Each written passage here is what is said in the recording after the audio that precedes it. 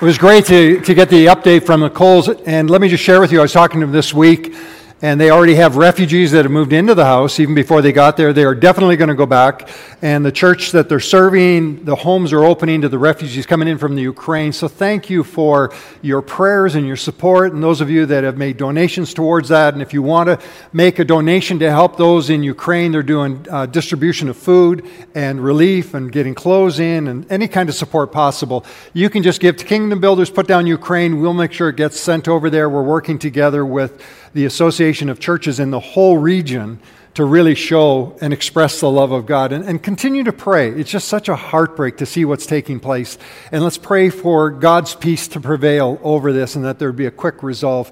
And if you don't mind, remember our workers in Russia. We've been in touch with them, and we have a number of workers that are there. And at this point, they have determined they want to stay in the country, and they feel that they can still continue to serve and be effective and minister. So let's pray for their protection and safety. So through the week, as you're remembering them, thank you so much for doing that, and that's a really, really good update. And we did ask the Coles, are you going to go back? And they said, absolutely. We want to be there. We want to be on the ground, so let's pray for safety and protection as they go as well. Well, get your Bibles out and get your Portico app. We're going to jump right in. We're in a series called Understanding Jesus. It is so good to see all of you. I thought you would all go south to the warm weather this week. So thank you for staying home and being a part of my life for a little while. It's so good to have you here.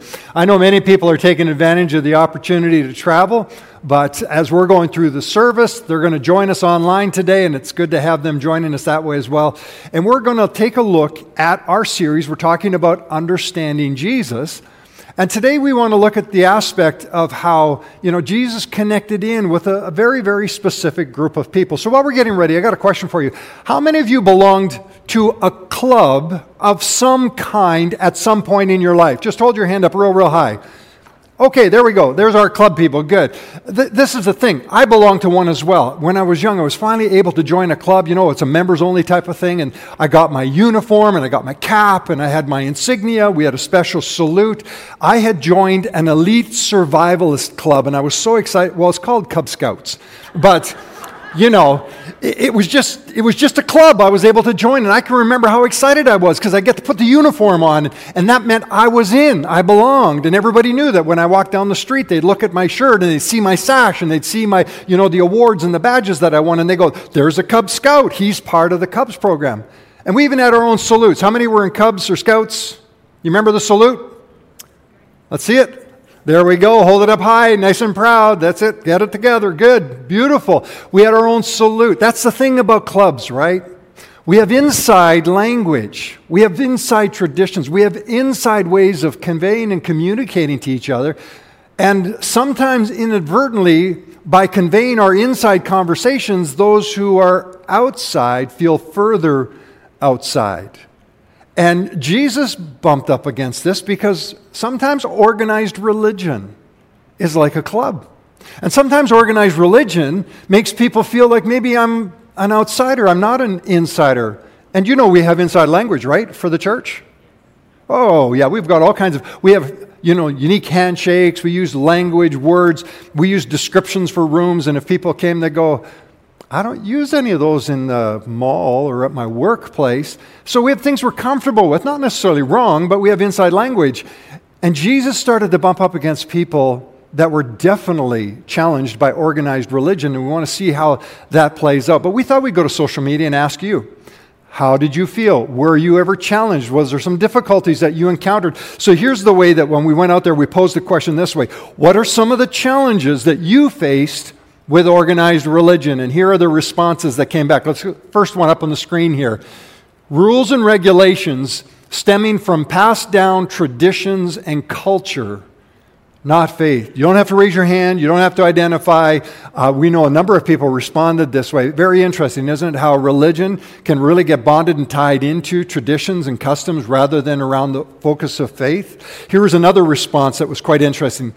This person said, it comes to a point where you're just following suit and you're not really making it your own. It's no longer personal. You're just kind of drifting with the rest of the crowd. Interesting reflection. Here was the third one. That feeling like I'm not meeting the standard to be loved by God. And that one just kind of made me pause and go, wow. That if we ever get to the place where religion and organized religion makes people feel that they don't count, they don't measure up, they don't qualify, that somehow they can't achieve God's standard of love, then maybe something's broken. Here's what's interesting. I was reading this passage of Scripture we're going to share, and I realized that in the text that we're going to read in a moment, that basically all three of these reflections begin to surface. And Jesus had a conversation, very, very unique conversation, in fact, and he talked to an individual, and this individual began to, at first, a little abruptly point out some of this, and then as the conversation evolves, you begin to see it get a little more intentional around the organized religion and the impact that it had. But the fascinating part for me was it all began with this little phrase that Jesus said, "Can I have a drink of water?" And it was in that moment that suddenly a conversation begins to pour out that it's worth our time today to have a look at, because we want to live like Jesus, amen? We want to be like him, understand and grow like him. And so how do we handle it when we bump up against organized religion? So get your Bibles, let's go to John chapter 4, and let's have a look at what John writes to the believers, a story in the life of Jesus, down in verse 3. So he, that being Jesus, left Judea and he returned to Galilee, and he had to go through Samaria on the way. And eventually he came to the Samaritan village of Sychar, near the field that Jacob gave to his son Joseph. And Jacob's well was there, and Jesus, tired from the long walk, sat wearily down beside a well about noontime. And soon a Samaritan woman came to draw water, and Jesus said to her, "Please, would you give me a drink?" Now, here's the wrinkle in the story. See, we don't always pick it up, and if you're familiar with the Scripture, you may get this, but if you're newer to the faith or on a journey of faith, you might not pick this up. When John wrote those words that Jesus had to go through Samaria, the readers, John's audience, the first century readers, you would have almost heard an audible gasp when the word Samaria was used. For Jesus to say he had to go through Samaria, that would have caused any devout Jew a moment of severe hesitation. They go, why? Why are you doing that? Now, there's some history that we want to just step into for a moment and share, because any God-fearing Jew would avoid Samaria at all possible costs. I'm going to put a map on the screen because I want to do a little bit of just a quick history lesson for all of us. Let's have a look here. Can you give me the map of the first century at the time of Jesus, and we'll share it with you? Or there we are. Thank you, guys. So here's a picture of what it looked like in the land. So I want you to look down at the bottom of the screen. See the big blue circle? Everybody with me? All right, that circle, there's Jerusalem right in the middle. Jesus is ministering down in this region, and John is telling us that Jesus wants to go up north to where that blue star is, up in the region of Galilee. And you go, well, okay, just go north, Jesus. I mean, if I've got to go to Orangeville, I get in the car, I drive north, I go to Orangeville. That's what we do. Here's what's interesting about first century Jews. There was such a deep rift between the Jews and the Samaritans, and that's that aqua blue region in the middle, that they would avoid it at all possible costs. So the blue dotted lines that you see on the screen that go way out to the left, way out to the right along the Jordan River, those were the permissible travel routes for a devout Jew. If you needed to go to Galilee or you needed to go to Jerusalem, now remember, you go, well, that's not a big deal. Don't go north, don't go south. 3 times a year, there were pilgrimage feasts that required you to be in Jerusalem to worship the Lord your God. 3 times a year, you and your family made your way down to Jerusalem. 3 times a year, you took extreme routes to avoid the shortest route to go to Jerusalem because you refused to go through a land called Samaria. And you might be going, why? Why did they do that? So this goes all the way back about 800 years before the time of Jesus. Northern kingdom and southern kingdom. Southern kingdom was basically the area of Judea. That was the southern kingdom of Israel. The northern kingdom consisted of Samaria and Galilee. So the kingdom had split. They were separated. And they were drifting in their faith and their allegiance to God. So much so that back at 722 BC, finally at this point in time, where the northern kingdom had just repeatedly disobeyed God, God allowed Assyria to come in, capture the land, deport the people out, and they now occupy the region that's northern Israel, which is now Samaria and Galilee. And so they're out of the land, and you got the Jews, which is the southern kingdom, living down in Judea. When they deported the people from Samaria out, what Assyria would do, the king of Assyria would do, is he would take other nations he conquered and take those deportees and put them into the land. So look at that map. That means Assyria, over up to the top right-hand side, has moved all kinds of other nations of people into the Aqua Blue and up into the Galilee region. So they've repopulated the land with other deportees of conquered nations. And when they were living there, they were worshiping their gods. And the Bible says that lions came out and began to attack them because they realized that they weren't worshiping the true God. So the king of Assyria sent some of the Jews who had lived there back into the land and said, go teach him your ways. Teach him how to worship the Lord your God. Is this familiar to anybody? You remember this in the Bible? Okay, teach him how to worship. So they go back in, they teach him how to worship, they begin to worship Jehovah again, but now we got attention. Because the people in Judea, southern kingdom in the brown zone, they are pure ethnic Jews. But the people in Samaria are now mixed race because they're intermarrying.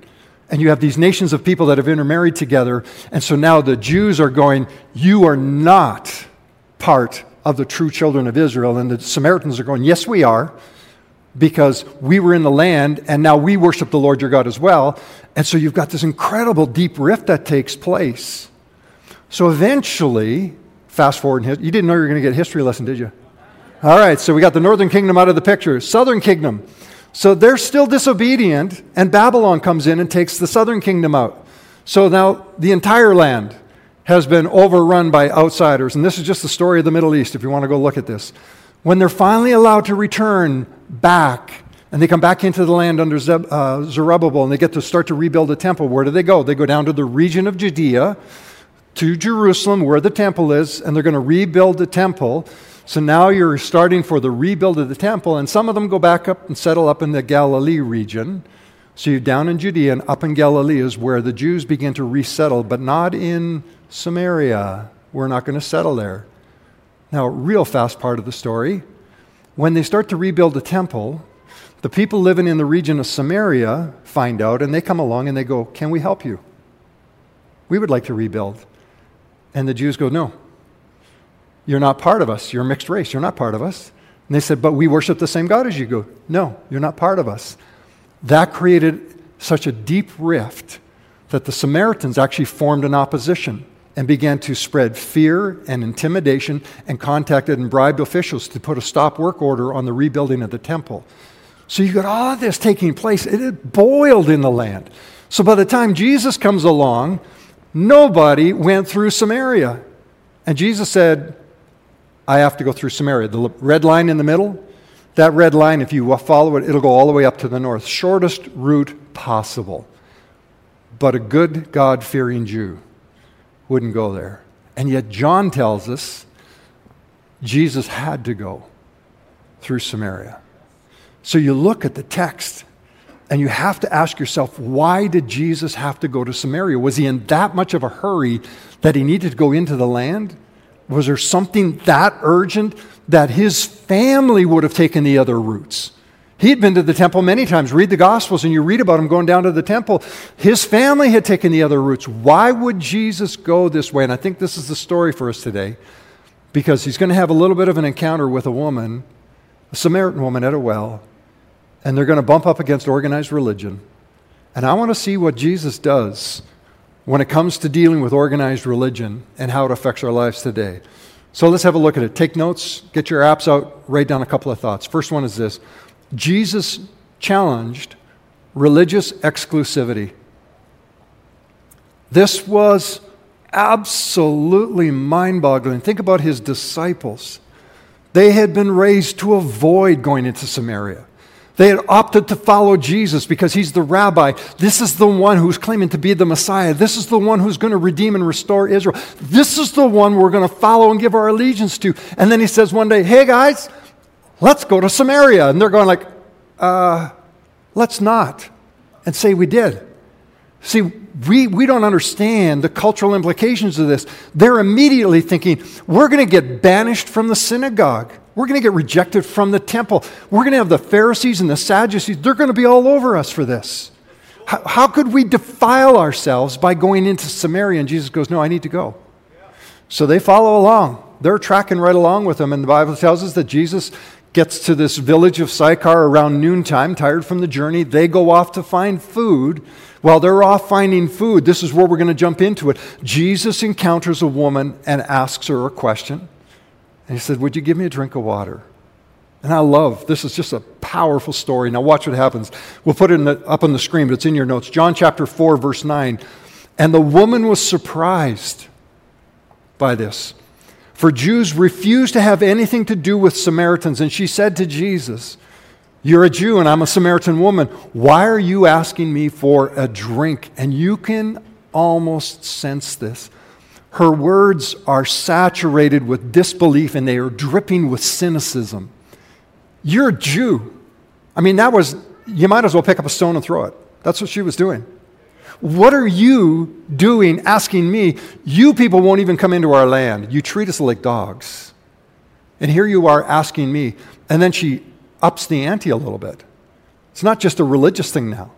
Said, and you're a man and I'm a woman. You don't talk to women. We're not even viewed in the same class. And there was an unspoken caveat because John put it in the text, but it didn't mean anything for us. He said it was about noontime that Jesus sat down for a drink of water, and you go, so big deal. Well, if you were a good woman, you would go early in the morning or you'd go late in the afternoon, and you'd never go by yourself to get water. But if you were a woman of questionable character, you'd go when nobody else was there, and you'd go when nobody else could challenge you. So by the way the story is framed, we understand from the social context at the time, it's very likely that she was either a prostitute or certainly had the morals that had ostracized her from community. Listen carefully. If you're taking notes, I want you to write this down. She delineated for Jesus in one sweeping statement every form of exclusivity that human beings impose on each other: race, religion, gender, and status. She just dumped it all right out there. Now you have to ask the question, why did Jesus go to Samaria? Because he knew there was one woman that needed to encounter him personally. There's somebody that needed to know God's love and God's unconditional love and acceptance and forgiveness. So he doesn't flinch. This is the part of the story that I just marvel. Jesus doesn't flinch. He just is filled with compassion, and he begins to engage her in a conversation, and he starts talking about living water and this water that she'll never have to thirst. And if you watch and read the story, and please read it. We don't have time to go through it all today, but in John chapter 4, especially if you're new to the Bible, read it. It's powerful. But he doesn't condemn her. He just continues to feed her opportunity, and he begins to tear down all the forms of exclusivity that had created barriers in her life. And I just summarized it this way in my own mind when I was thinking about the text. Organized religion is frequently culpable for the harsh forms of exclusivity that we impose on people. So often under the banner of religion, we do what we think is right, but we exclude people. And Jesus was living in two opposing tensions of Judea and Samaria. And he's going, I've got Jews and I've got Samaritans, and they both believe they're right. And they're missing what God is doing in the middle of their midst right now. And you go, oh, well, I would never do that. I would never be a person that excludes. We wouldn't honestly do that. I don't think we would knowingly and intentionally try to do that. But Jesus found ways to get us to think. Did you notice that? He has this interesting way to get us to think a little bit. So Matthew chapter 7, he said this: why do you worry about a speck in your friend's eye when you have a log in your own? Now that's pretty visual. And he goes on to say, how can you even think of saying to your friend, let me help you get rid of that speck in your eye, when you can't even see past the log in your own eye? You hypocrite, get rid of the log in your eye and you'll see well enough to deal with the speck in your friend's eye. Jesus was talking about we have ways of pointing faults out on other people. We have ways of imposing exclusivity on other people where they feel outside of where the inside group is. And Jesus just challenges all forms of exclusivity. And I see it in his heart of mercy towards this woman and the wonder and the grace that she begins to embrace through him. And here's the thing I want you to think about. Jesus always created space for safe conversations. Do you notice when you read this story, those of you who are familiar with it, He never tried to argue her into heaven. Like an onion, he just kept peeling away the layers of resistance. He made it safe. He made her feel valued and accepted and understood. And I think that's one of our challenges is sometimes we're always on the defense. We're always ready to attack then, and we're always ready to go out. And that's what religion will do. We'll try to defend and protect. But Jesus wasn't worried about that. He didn't have to defend anything. He was just bringing the truth of grace into this woman's life. So he creates this space. And so now you got her at this place where they're already wrestled through this tension of, who is she and who is he, and as a Jew. And so Jesus realizes there's some curiosity now. She's feeling comfortable. And he goes, why don't you go call your husband? And she goes, well, I don't have a husband. In fact, let's read it. Your Bibles are open? Let's go down to verse 17. I love her response. She says, I don't have a husband, the woman replied. And Jesus said, you're right. Now you don't have a husband, for you have had 5 husbands, and you're not even married to the man you're living with now. You certainly spoke the truth. Did you notice there's no condemnation here? There's no criticism. There's no harsh words that he spoke. He didn't pull back and recall and go, oh my gosh, do you know what kind of woman you are? See, the Pharisees were quick to point that out. Jesus really knew if he was a righteous man, he'd know the woman that's touching him right now. She's a sinner. Don't touch the leper. They're a sinner. Why are you going to Zacchaeus' house? He's a sinner. Everybody's pretty quick pointing out the labels, but Jesus doesn't do this. He just has this wonderful way when people feel excluded of bringing them back into the story. And when Jesus said, you certainly spoke the truth. What an affirming statement, isn't it? So she's feeling pretty good. Now look at her response in verse 19. Sir, I can see you're a prophet.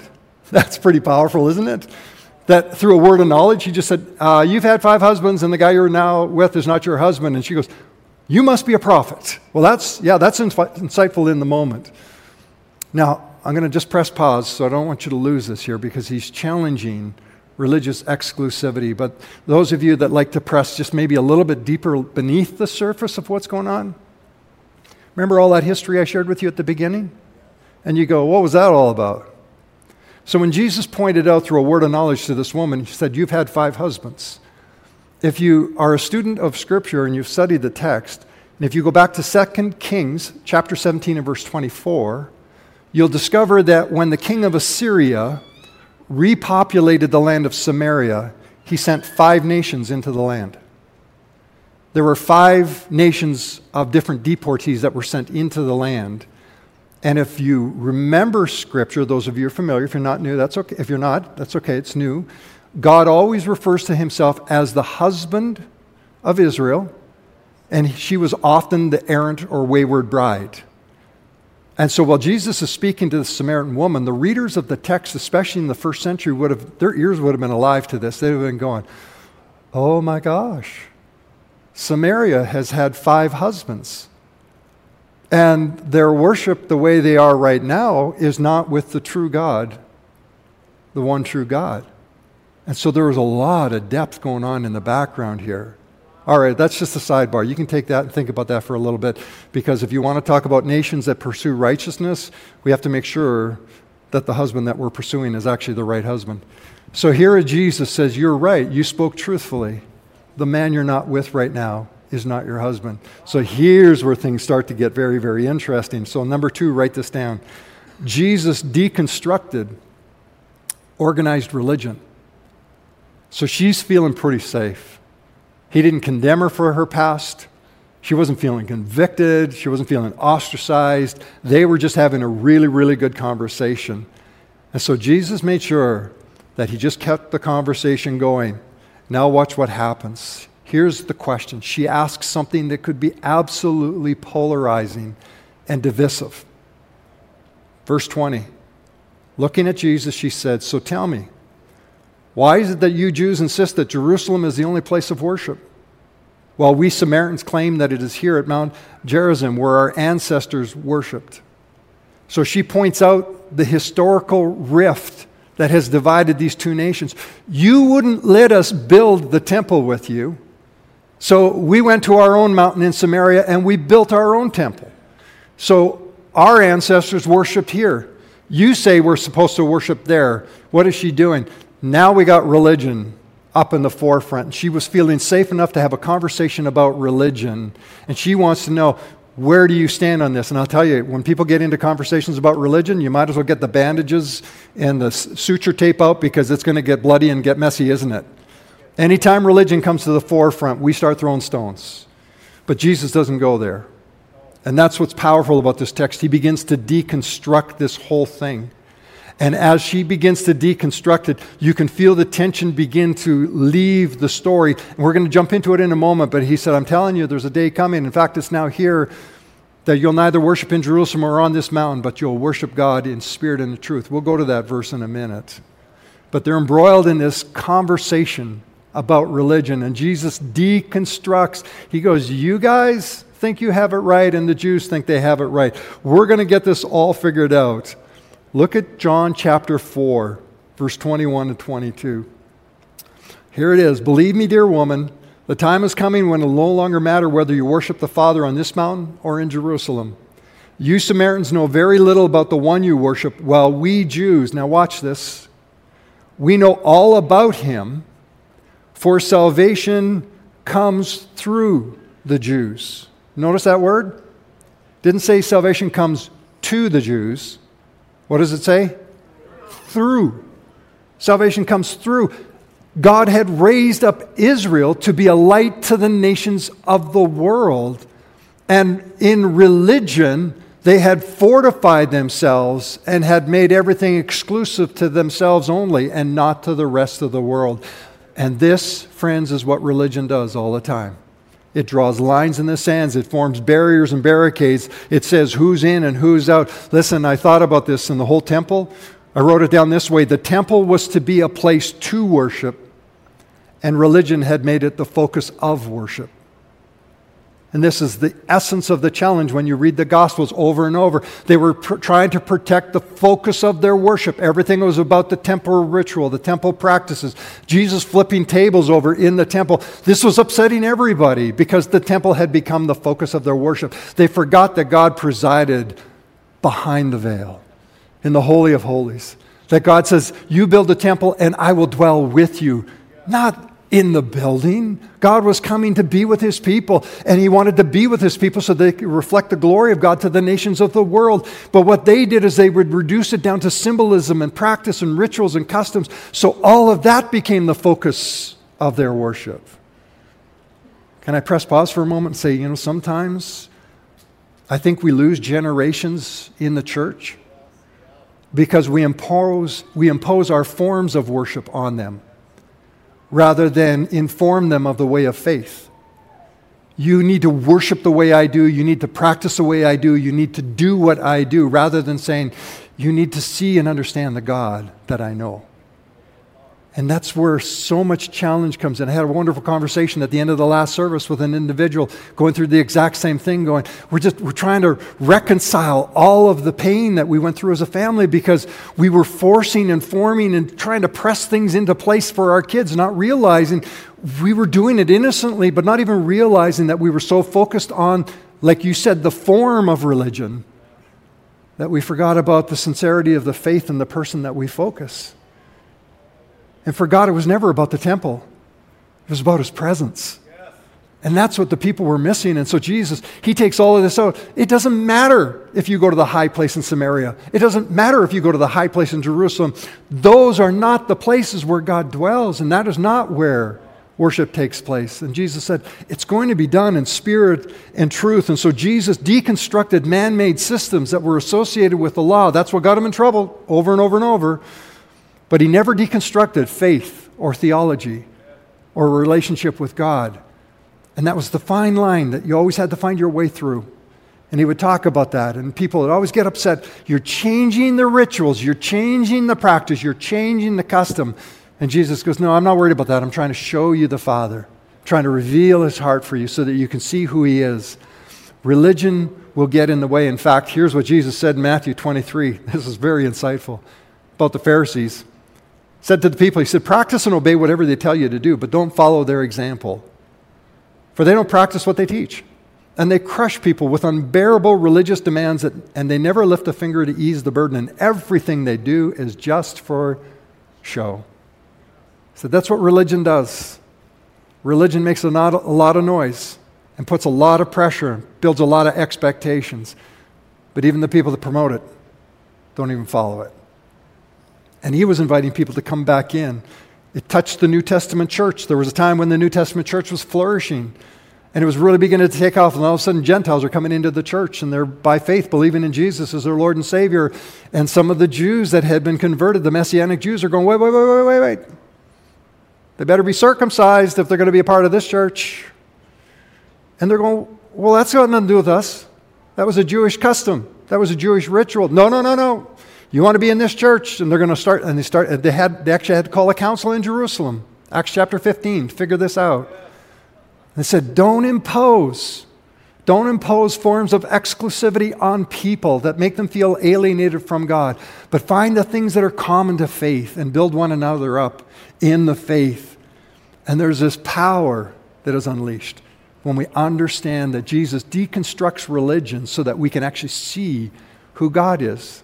And if you want a little more insight, look at John 4:27. It gets better. It's such a good story, isn't it? Look what happens. So his disciples came back. They were off looking for food. They were out looking for McDonald's. So they came back, and look what John says. They were shocked to find him talking to a woman.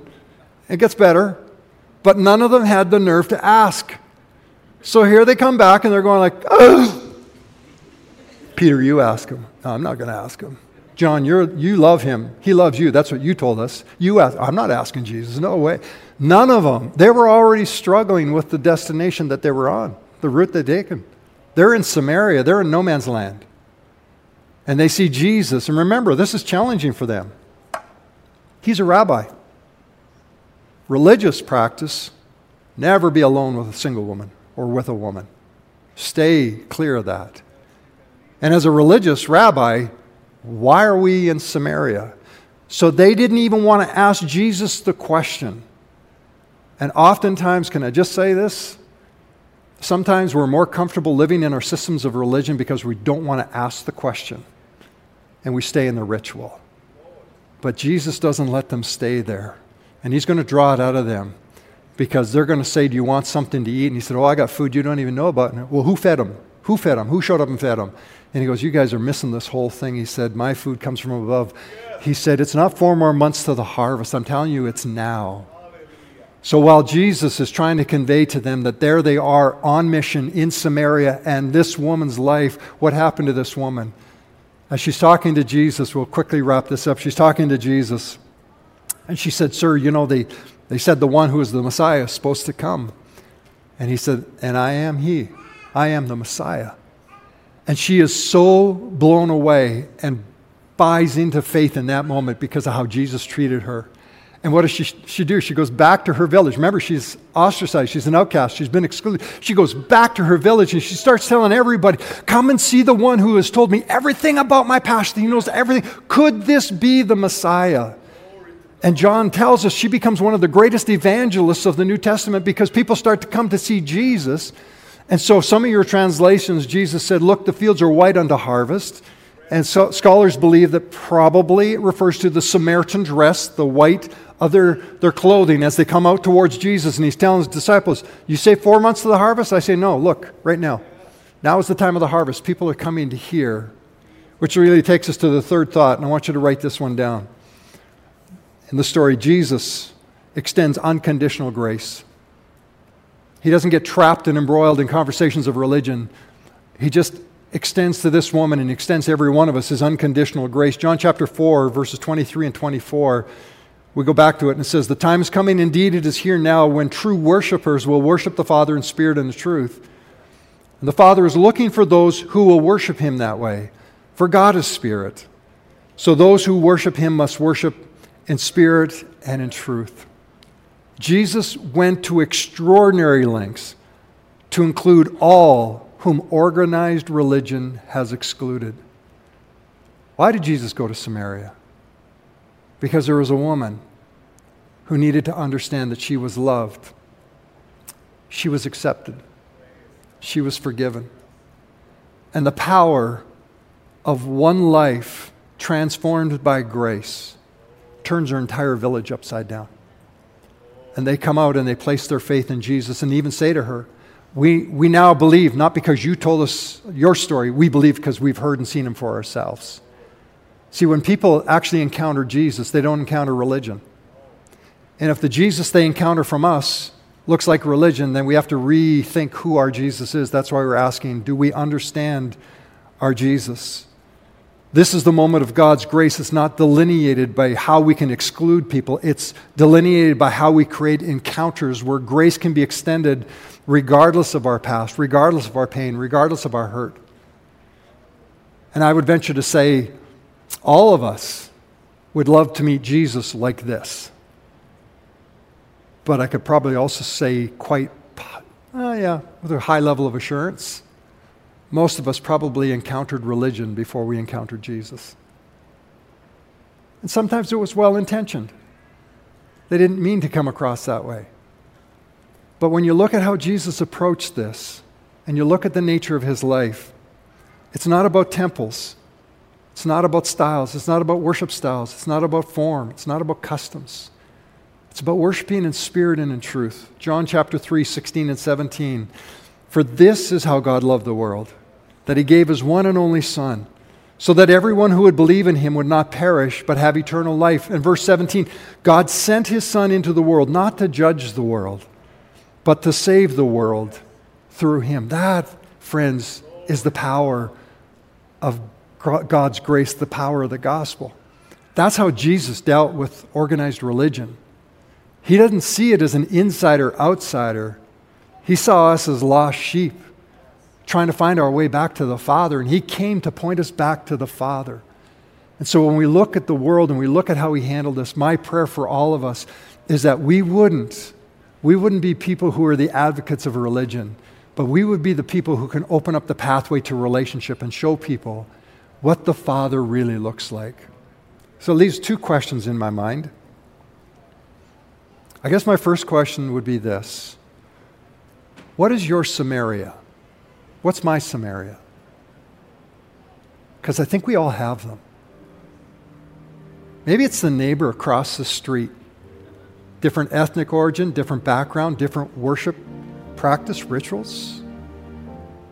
We had a neighbor move in just a little over a year ago. Started to decorate their house for the different celebrations and different customs. I remember walking across the street just to introduce myself, welcome them to the neighborhood. I love it. I love that they're there. The chance to build relationship. I could have gone across and said, don't you know you're wrong? Jesus is the only way, the truth, and the life, and lost the conversation before it ever began. But building bridges of understanding and acceptance. Maybe they choose to fly a rainbow flag and you have strong feelings about what that represents or doesn't properly represent. See, we have Samarias that are the unspoken regions, the unspoken people that often we don't want to step into, so we just avoid it all. And we keep it under the mask of religion. What's your Samaria? Maybe the Spirit is saying to you today, saying to me, we must go to Samaria. Because there's one person that needs a kind, understanding, sympathetic conversation. They need to see the Father. So I pray that we would be bold enough and adventurous enough to go into our Samarias. Second question that I had when I was reflecting on this. Who imposed religion on you? And what was the pain that it caused? I know that if I could talk to you, those of you that are watching online or you're in the room today, I think some of us have some pretty deep scars.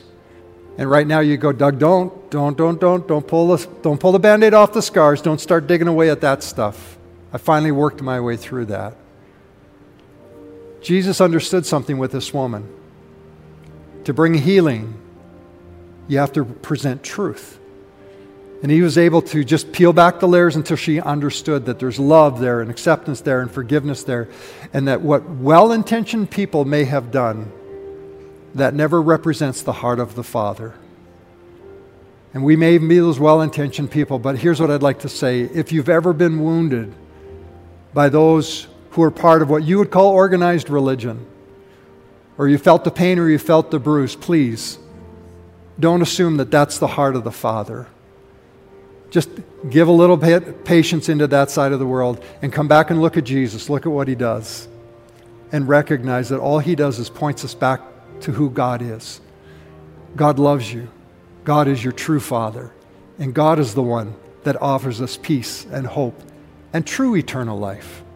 And friends, when you discover that, you'll run to any village and tell people about the one who truly knows you. Amen?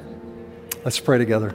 Father, this morning I thank you for the truth and the power of your word. I pray, Spirit, that you would speak to us. That these wouldn't be words of history and information, but they would be words of life and transformation. Holy Spirit, show us where our individual Samarias are, the place, the neighborhoods, the people that maybe we walk to the outskirts on. And I pray that you would fill us with new love and compassion, new purpose and mission to say, I will go into those areas because I have opportunity. And with your love, Father, I will represent you. And Lord, I also pray for those that are in the room listening to my voice as well. If they've been hurt and damaged, pain has been inflicted, they've been excluded under the banner of religion, I pray, Father, that healing and forgiveness and release would be there, and that they would recognize, Lord, that we were never called into it's man-made. Religion is just man's attempt to reach you. But you're the creator of relationship. You're the one that shows us the way home. So may today they feel the love of the Father by the indwelling presence of your Spirit. And I pray it in Jesus' name. Amen.